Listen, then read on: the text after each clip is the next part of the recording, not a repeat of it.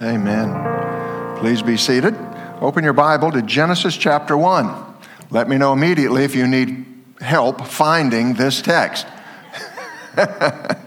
we have to have some special counsel for you. Genesis chapter 1. We're going to begin tonight I was calling it 10 great chapters from the Bible, but as I was sitting at home this afternoon, I thought a better idea that I can steal from somebody smarter than me is God's big story.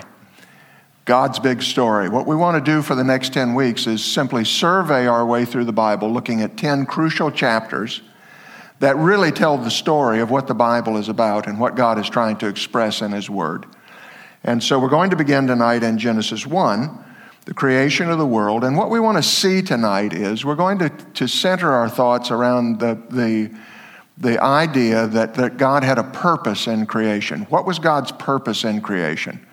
What is it that why did God create? Why did He decide to do this? Especially when we think about the fact that God knew ahead of time with perfect clarity and even destined ahead of time with perfect clarity for everything to happen that has happened. History has not caught God by surprise. This is His plan. And His plan, His purpose is important enough for all of the things that we see going on around us in the world and in the history of man to have occurred and to be part of it. And we want to think about that tonight and begin to think about that through the creation story. And so the text that I'm going to read to you tonight is going to be quite a long reading, but I want to do this. I'm going to read the entire chapter of Genesis, and I'm going to read the first 3 verses of chapter 2 as well, which is maybe a surprise to Nancy. I'm not sure if I told you that or not, but this is the word of the Lord. This is what the Lord is saying. In the beginning, God created the heavens and the earth. The earth was without form and void, and darkness was over the face of the deep. And the Spirit of God was hovering over the face of the waters. And God said, "Let there be light." And there was light. And God saw that the light was good, and God separated the light from the darkness. God called the light day, and the darkness He called night. And there was evening, and there was morning, the first day. And God said, "Let there be an expanse in the midst of the waters, and let it separate the waters from the waters." And God made the expanse and separated the waters that were under the expanse from the waters that were above the expanse. And it was so. And God called the expanse heaven. And there was evening and there was morning, the second day. And God said, "Let the waters under the heavens be gathered together in one place, and let the dry land appear." And it was so. And God called the dry land earth, and the waters that were gathered together He called seas. And God saw that it was good. And God said, "Let the earth sprout vegetation, plants yielding seed, and fruit trees bearing fruit in which is their seed, each according to its kind on the earth." And it was so. The earth brought forth vegetation, plants yielding seed according to their own kinds, and trees bearing fruit in which is their seed, each according to its kind. And God saw that it was good. And there was evening and there was morning, the third day. And God said, "Let there be lights in the expanse of the heavens to separate the day from the night. And let them be for signs and for seasons and for days and years. And let there be lights in the expanse of the heavens to give light upon the earth." And it was so. And God made the 2 great lights, the greater light to rule the day, the lesser light to rule the night, and the stars. And God set them in the expanse of the heavens to give light on earth, to rule over the day and over the night, and to separate the light from the darkness. And God saw that it was good. And there was evening and there was morning, the fourth day. And God said, "Let the waters swarm with swarms of living creatures, and let birds fly above the earth across the expanse of the heavens." So God created the great sea creatures and every living creature that moves, with which the waters swarm, according to their kinds, and every winged bird according to its kind. And God saw that it was good. And God blessed them, saying, be fruitful and multiply, and fill the waters in the seas, and let the birds multiply on the earth. And there was evening, and there was morning, the fifth day. And God said, let the earth bring forth living creatures according to their kinds, livestock and creeping things and beasts of the earth according to their kinds. And it was so. And God made the beasts of the earth according to their kinds, and the livestock according to their kinds, and everything that creeps on the ground according to its kind. And God saw that it was good. Then God said, let us make man in our image, after our likeness. And let them have dominion over the fish of the sea, and over the birds of the heavens, and over the livestock, and over all the earth, and over every creeping thing that creeps on the earth. So God created man in his own image. In the image of God he created him. Male and female he created them. And God blessed them. And God said to them, be fruitful and multiply, and fill the earth and subdue it, and have dominion over the fish of the sea, and over the birds of the heavens, and over every living thing that moves on the earth. And God said, behold, I've given you every plant yielding seed that's on the face of all the earth, and every tree with seed in its fruit. You shall have them for food. And to every beast of the earth, and to every bird of the heaven, and to everything that creeps on the earth, everything that has the breath of life, I have given every green plant for food. And it was so. And God saw everything that he had made, and behold, it was very good. And there was evening, and there was morning, the sixth day. Thus the heavens and the earth were finished, and all the host of them. And on the seventh day, God finished his work that he had done, and he rested on the seventh day from all of the work that he had done. So God blessed the seventh day and made it holy, because on it God rested from all of his work that he had done in creation. This is God's word. Let's pray. Lord, speak to us. These folks don't need to hear me, they need to hear you. And so please speak to us out of your word tonight. Help us to understand your purpose and to be fired anew by our part that you've assigned us to play in it. We'll thank you for it in Jesus' name. Amen. When I was in high school, which is an increasingly long time ago now, when I was in high school, I signed up for a class in journalism. And one of the first things that we were taught in the journalism class so many years ago has stuck in my mind. You know that learning has worked when all these years later you can still remember something, right? So in journalism, what they taught me was that if you want to write a good story, you have to answer some questions. And the questions are who, what, where, why, when, and how. There you go. See, some of you have taken journalism as well, I see. You can write a wonderful story that is very entertaining. You can write a wonderful story that's very informative. You can write a wonderful story that's moving emotionally. You can write a wonderful story without answering those questions, but there's one thing that the story will not be: a good journalistic story. Because in journalism, you want to convey the facts. You want to give the information. You want to bring across the who, the what, the where, the why, the when, the how, the purpose of the thing that went on, an exhaustive understanding of the thing that you are describing. And the Bible is God's exhaustive description of a certain thing. And it isn't the story of the earth. The Bible is an exhaustive description of who God is. You see, because that's the big idea in the Bible. The big idea is for us to see who God is so that we may know him, glorify him, and enjoy him forever. And it really begins right here in this first chapter of Genesis. If we have a big idea that we're dealing with tonight, and we always have a big idea, don't we? So the big idea is that God created everything for the good purpose of making himself known.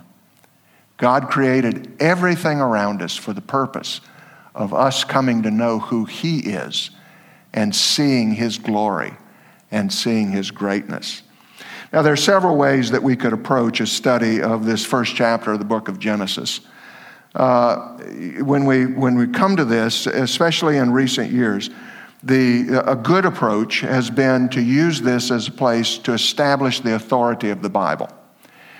Because of what has happened in the last 150 years, 200 years with Charles Darwin and the theory of evolution, and science progress with geology and paleontology and all of that, many times those who stand before us and help us and teach us feel that they need to start with a defense of the Scripture. They feel that it's an important thing to prove to you that these things that God has written into the Scripture are not in conflict with science or somehow are superior to science. And that's a good thing to do. And I'm not criticizing that. I think there's a place for that, and we certainly do need to understand that God has spoken truly and accurately in our Bibles. But I'm just going to assume that you all believe that tonight. Can I make that assumption? I believe we all hold that to be true, that God has spoken truly and accurately in our Bibles. So I don't want to take us through a study of this chapter from that point of view, as valuable as that might be, and as much as there is a place for doing that, I don't want us to look at it that way tonight. Tonight, what I'd like us to do is ask a different set of questions. We want to find out not the how, because that's what that would be answering. If we took that approach tonight, we'd really be talking about how God created. And let me just tell you that you can rely on your Bible. You can read this at its plain sense, literal understanding, and you will get everything out of it that God has put into it. Now, don't think we need to go through great gymnastics about that. Once we've come to the place where we accept the fact that our Bible is true and that God has spoken truly to us. So we don't want to answer the how question tonight. Tonight we want to answer the why question. Why did God create? Given that God created, given that God has this tremendous power, that he has this fabulous ability, understanding, wisdom and knowledge to be able to speak into existence the marvel of the physical cosmos that we see around us, to say nothing of the other half of the universe that we can't see, where the angels are. Given the fact that God has the power and wisdom to do that, a good question that we need to ask ourselves is, why did he do that? Why was it so important to him to create that he went to all of this trouble to create a beautiful physical universe, knowing that sin would enter in and would in some sense mar the perfection of his creation, so that you can still see God through the creation, but somehow sin has come in and damaged it? Why wouldn't God just say, if that's what's going to happen, why should I even bother? Well, God has done this intentionally so that he can do something very specific. Now, I want to suggest to you that what he's after is to reveal himself to creation, to creatures that he has given the ability to be able to enjoy him and appreciate him. God wants us to know who he is. Now, where do we find this in Scripture? Well, I'm going to go through the text tonight by using 3 questions to help us ferret out the purpose of why God did this, created and what he did. And the 3 questions I want to ask tonight are, first question, what was God doing before he created? What was God doing before he created? Do we have any information on that? And then we want to ask, what was God doing in creation? What was his purpose in creation? And then the final question we're going to ask tonight is, what has God been doing since creation? And as we study these 3 questions and ask ourselves these 3 questions, I believe we'll find something helpful for our soul. So let's begin in verse 1, where we ask ourselves the question, what was God doing before creation? You ever thought about that? It's worth thinking about, because you have to have a context so that you can understand what God has done. So when we come to this famous statement, we've got this is probably the most famous line out of the Bible, isn't it? It's John 3:16 would give it a run for its money. But if you said to people, what does the Bible say? The first thing that would pop into many people's minds is, in the beginning, God created the heavens and the earth. I mean, that's a tremendous statement, isn't it? Isn't that wonderful? Do you know God does not open his scriptures by proving his existence?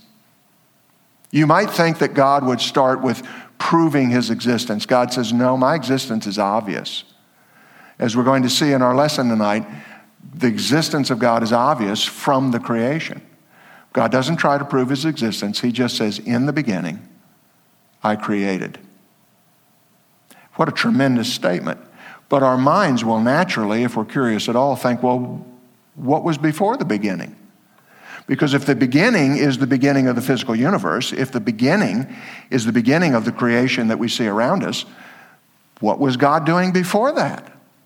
Well, some people think that that's a question that we don't really need to ask.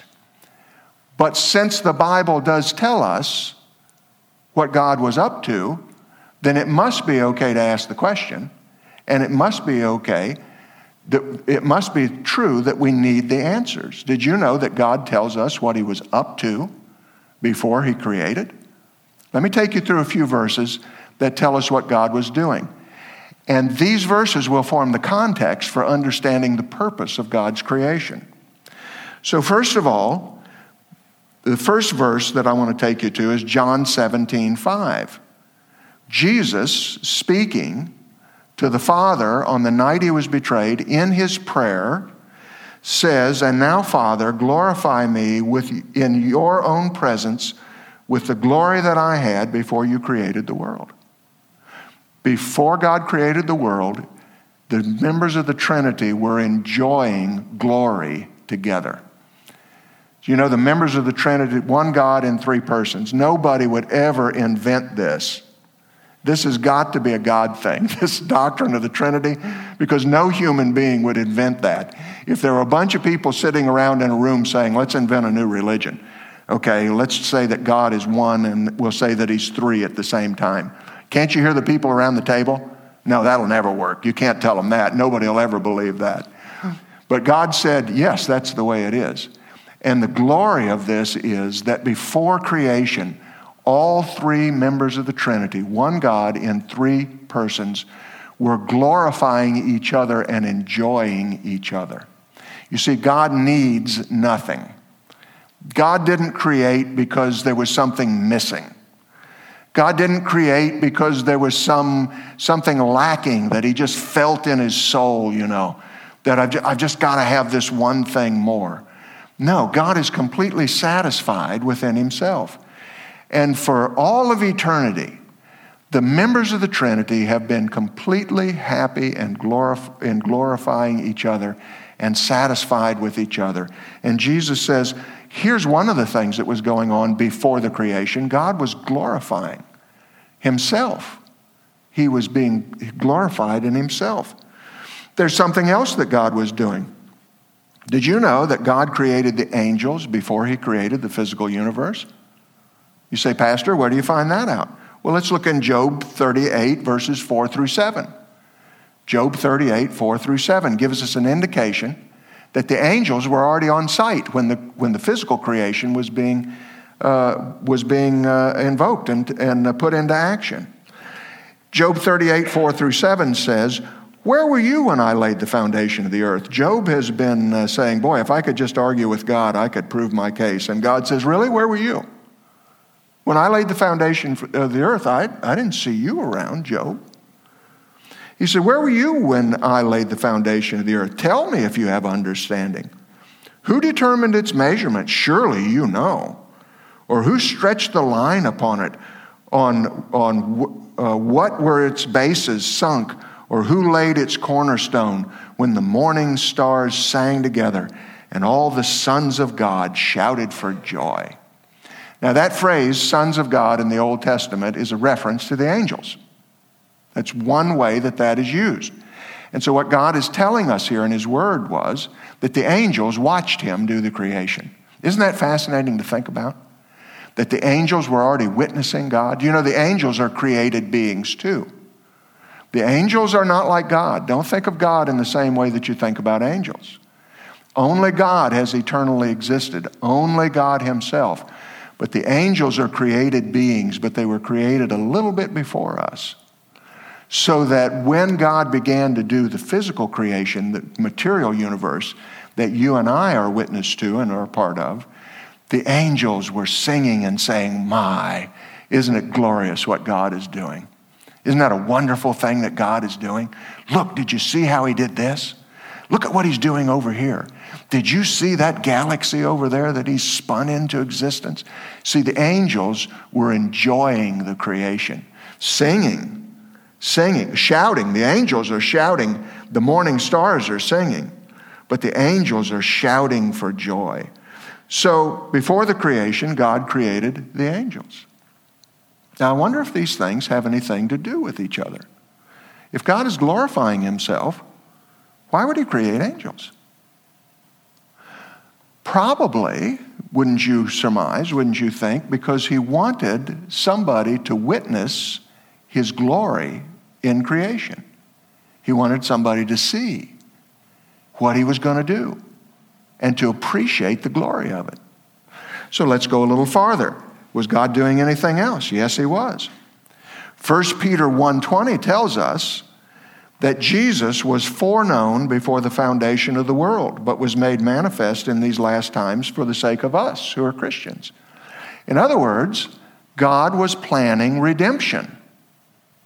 God was planning redemption before he even created. He'd already determined that Jesus would be the Lamb of God that takes away the sin of the world, slain from before the foundation of the world. God was planning redemption. He was planning to buy us back from the sin that was coming. So God was planning redemption. What else was God doing before he created? Well, Ephesians 1:3-6 tells us that before creation, God was not only being glorified, God was not only creating the angels, he was not only planning redemption, God was choosing you.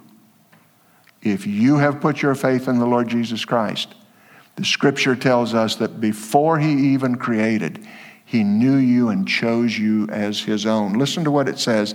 "Blessed be the God and Father of our Lord Jesus Christ, who has blessed us in Christ with every spiritual blessing in the heavenly places, even as he chose us in him before the foundation of the world, that we should be holy and blameless before him. In love, he predestined us for adoption to himself as sons through Jesus Christ, according to the purpose of his will, to the praise of his glorious grace, with which he has blessed us in the beloved." Now, we need not plunge into the depths of the doctrine of predestination and election tonight. Let's simply note that the Bible says that before God created, you were on his mind. You are going to be a witness to his glory. You've already begun if you've put your faith in the Lord Jesus Christ. If you've come to know him, you've already begun to reflect his glory. And this is the purpose for which you and I are made. And it was all planned before God even went to work and spun out the first star. Now, another thing that we're told, and this is not before the creation, but I want to go over to those last three verses, or those first three verses of chapter 2, because we want to see that God finished all of his work when he created. The Bible tells us that God rested from all of his work. It says, "Thus the heavens and the earth were finished, and all the host of them. And on the seventh day, God finished all of his work that he had done, and he rested on the seventh day from all of his work that he had done." When God had finished creating, as far as he was concerned, the work was finished. When God had finished creation, as far as he was concerned, the work of all that Christ would accomplish, of your coming to know him, of everything being resolved in the final state of humanity, was a finished piece of work as far as God the Father was concerned. He says, "I'm resting from all my labors." Everything is done from his perspective in eternity. Now, in time, these things are still being worked out, aren't they? We're still receiving these things. We're still discovering these things. But from God's point of view, The whole project was finished by the seventh day, at the end of the sixth day. So what do we learn from this? Why are we told these things, and why does it matter that we recognize them? Well, our recognition of the eternality of God is essential to the proper understanding of God and His purpose in creation. We need to understand what God has done and why He has done it so that the purpose of creation will make sense to us. A.W. Tozer has famously said, "What comes into our minds when we think about God is the most important thing about us." Now, what Tozer meant by this is that our understanding of everything rests on our understanding of the greatness and the character of God. Until our minds and hearts are gripped by the realization of God's sovereignty over everything, we will never be able to live our lives according to the purpose that God has made us for. We'll never be able to fulfill our purpose in creation. Now, anyone among us who's content to rest in a shallow understanding of God's person, powers, and plans needs to become wide awake to the fact of who God really is. Until we realize the greatness of God, we're likely to have far too high of an opinion of ourselves and our own importance. When our eyes are finally open to these truths about God and His plan, we may finally be able to escape from the constant, self-obsessed worldview that we have of an opinion of our own selves and seek to intentionally fulfill the purpose for which we've been created. In other words, what I'm saying is we need to recognize our small part in the project. By beginning with what God was doing before the creation, it puts in perspective who we are in the creation. You and I are bit players on the stage of a great drama that God has put together from before time began. So God was doing some things before the creation. Now, let's go back and look at Genesis 1:3 and ask ourselves the question, what did God do in the creation? When God created, what did He do, and what does it tell us about His purpose? I want to use just verse 3, which I think will be helpful to us. And God said, "Let there be light," and there was light. God said, "Let there be light," and there was light. Very simple. Very famous verse, isn't it? God said, "Let there be light," and there was light. Now, I'm not going to suggest to you that this doesn't refer to physical light. I'm not going to suggest to you that God didn't create the light. Of course He did. The material universe, of course, tells us about God. But one of the principles that we use when we study the Scripture is the principle of first mention. And that when something is mentioned the first time in Scripture, it's right for us to pay particular attention to it to get the clue for its significance in the rest of the Scripture. And as we read the rest of the Scripture and read this verse in the context of the rest of the Scripture, we will quickly become aware of the fact that God was talking about more than physical light when it says that God said, "Let there be light." Because as we read our Bibles, we find that our Bibles tell us that light in Scripture is a symbol. It stands in for the knowledge of God. The knowledge of God. And we find as we read our Bibles that darkness, which is going to be mentioned in the next verse, darkness in Scripture is representative of ignorance of God. So let me suggest to you that God reveals His purpose in creation in this verse. That what God is actually saying is, let there be light. Let there be the knowledge of me. Let somebody know who I am. I want to suggest to you that the whole purpose of the creation is that and nothing more and nothing less. That God has created so that intelligent beings who have the capacity to be able to understand Him and see His glory and see His beauty and recognize Him for who He is will be able to glorify Him and enjoy Him forever. This is the purpose of the creation. Listen to what He says. He says, "Let there be light," and there was light. And God saw the light, that it is good. You know what goodness is? Things are good when they suit the purpose for which they are made. If you have a good meal, what has it done? It's given you enjoyment of the flavor of the food. It's also nourished your body. It's helped you become healthy. That's good. It's good food. God says, the light of the knowledge of me is good. This is good that people will know me. And God separated the light from the darkness. Look what God does. God separates the light from the darkness. God called the light day and the darkness night. And there was evening and morning, and these were the first day. Light and darkness cannot exist together. They can't coexist. The knowledge of God drives away ignorance about him. You know, we're living in a curious time in our world, aren't we? We're living in a time when many people are confused. Many people are confused. I wonder if you've discovered, as I have, that it's useless to talk to people about the darkness. Have you noticed this? That you'll never be able to cure the problems that our society is facing today if we talk to people about the darkness? There's only one way to cure these problems. We have to talk to people about the light. Can I get an amen on that? Do you know what I mean by this? We can talk to our friends and neighbors until we're blue in the face about what's wrong over here and what's wrong over there and what's wrong over here, and it'll make absolutely no difference to them. But if you'll talk to them about what's right, who God is, who Jesus is, what he has done for us, then there's a real possibility of the darkness being driven out because we brought the light to bear. Some old guy said years ago, you can either curse the darkness or light a candle. It's useless to curse the darkness, my friends. We have to light the candle. And that's what God did on the first day of creation. He lit the candle so we could come to know who he is and see what light really is. The point here is that our recognition of God's purpose in creation puts our existence into its proper perspective. We are made for this purpose. When God says, let us create man in our image, what he's saying is, I want to create a creature like the angels. The angels have this too, in a certain sense about them.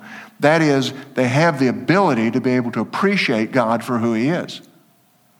And one of the things that separates you from your Cocker Spaniel, I hope there are a lot of things that separate you from your Cocker Spaniel. But one of the things that separates us from the animal kingdom is, as human beings, we have the ability to understand who God is. This is what sets us apart. We have the ability to know what's right and wrong. We have the ability to be able to understand the glory of God. So God has said, I've created humanity for this purpose. And when we know that, we begin to fit into our part. We begin to fit into our place. In one of Shakespeare's plays, it's a play called Measure for Measure, the Prince of Vienna pretends to be called away on business, and he leaves the charge of the city under the care of an underling that he wants to test and find out whether he's worthy or not to be somebody who can handle responsibility. So the Prince of Vienna pretends that he's going out on business, but he sneaks back in disguised as a monk. And he wants to see how his underling is doing. And when he comes back in and see how he's running things, in a word, he discovers that the young man is doing badly. He's mishandling things. And so, of course, at the end of the play, you know what happens, don't you? I mean, you've never seen the play, but you know what happens. The prince comes back. He takes off the monk's robe. He reveals himself for who he is. And he begins to mete out justice and judgment on those who've been doing wrong things while he was gone. Now, the reason I tell you the story is because that's exactly what God has got planned. That's the plot line of what he's going to do on planet Earth. Ever since the Garden of Eden, God seems to be off the scene. But God's not off the scene. He's actually here.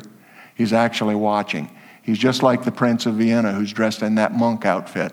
Nobody knows who he is, but he's watching. And he's taking account.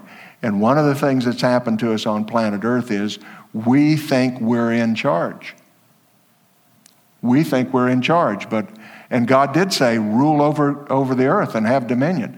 But when Adam and Eve fell into sin, we gave our responsibilities over to the evil one who's determined to ruin this place. Because everything that God loves, Satan hates.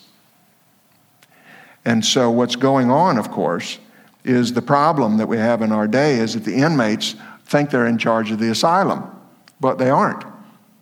The story being told on planet Earth isn't a man's story. It's actually a God story. But since sin has entered into the picture, we now have everything turned on its head.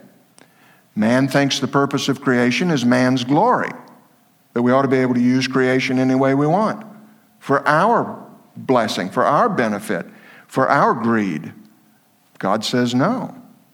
The purpose of creation is God's glory to be revealed in man. Now, how does this help you and I as Christians? Well, I think on a practical level, one way that it helps us is it actually helps us read our Bibles. If we think that the Bible is primarily a story about man, we're going to be looking to find ourselves in every story. The story of David and Goliath will be about how we should act like David. The story of Daniel in the lion's den will become a challenge to dare to be a Daniel and avoid being a lion. Now, of course, that's not what those stories are about at all. Those stories and all the other stories in the Bible are about God, about who God is. Now, we're in there, but the primary story is a God story. We're just bit players in the drama. Don't make the common error of reading your Bible backwards. Finding God in the story allows us to assume our proper place in the play and fulfills God's purpose for the play, which is to make His glory known to men and angels. Be careful how you read your Bible. It isn't primarily about you. It's primarily about who God is. Begin your Bible study always by asking the question, what is God telling me about Himself? That's the place to start, and then you'll know where to fit in. Now, the last question is, what has God been doing since the creation? We find that in verse 26. God said, "Let us make man in our image, after our likeness, and let them have dominion over the fish of the sea, and over the birds of the heavens, and over the livestock, and over all the earth, and over all the creeping things that creeps on the earth." When God had finished creating the world and all that was in it, He gave man, who was made in His image, the privilege of ruling over the creation that He made. But as we know from Genesis chapter 3, which we'll be looking at next week in detail, sin entered, and man surrendered his dominion to the serpent until Christ returns to finish bruising the promised bruising of the serpent's head and to overturn sin's damage.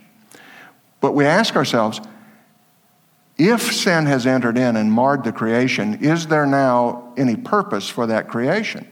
Well, yes. The Bible tells us that the creation still serves the purpose for which it was made, even though it's damaged by sin. Romans 1:19 and 20 reveals to us this present work of the creation among humanity.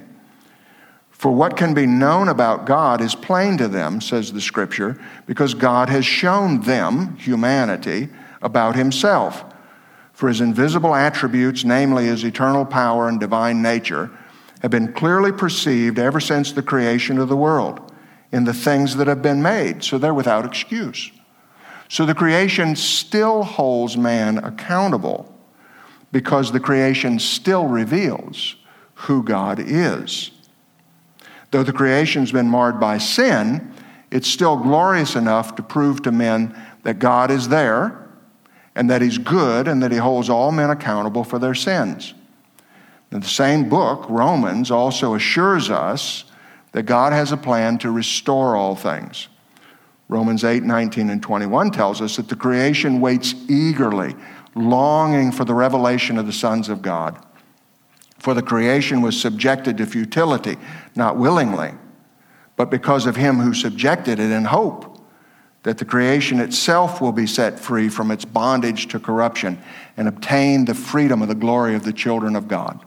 So what our Bible tells us is that sin's damage will someday be undone and nature will once again demonstrate the perfection of her Creator. Now, what is the point here? The point is that our recognition of God's perfection in creation holds all men accountable before God. I used to work for Kroger, as many of you know, and I worked for a guy by the name of Richard Jett. Richard was a store manager that hired me to work for Kroger. I think it was the day I turned 16 years old, which was you had to be 16 to get a job in Virginia. So Richard hired me. And Richard was one of those larger than life. He was one of my dad's deacons. He was a good man, godly man. Gave up his job when Kroger said they were going to run the stores 7 days a week, 24 hours a day, because Richard said, I will not work on Sunday. And Richard gave his job up. It was a really good job. Richard was a wonderful guy. And Richard was also one of those guys who had this way with words. And one of the phrases that I got from Richard Jett was, we would be in a hurry doing something. There's something, the boss is on his way. You always know when the boss is coming. The telegraph system works. And so when the boss is on the way, you're always scurrying around to do this and do that. Richard would say, go over there and hit it a lick and a promise. Go over there and hit it a lick and a promise. You know what a lick and a promise is, right? You give it just to let it know who's boss. You don't have time to really mess with it. But you give it a lick and a promise to let it know who's boss, and then you say, I'm coming back. And when I get back, I'm going to fix it. I'm going to fix your case. Give it a lick and a promise. God says to the world, I gave it a lick and a promise. You see, I let you know who I am, and one day I'm going to come back and finish the job. And finish the job. And so this is where we stand right now in regard to humanity, isn't it? God has given us full warning of who He is. Everybody knows that God is there, whether they'll admit it to themselves or not.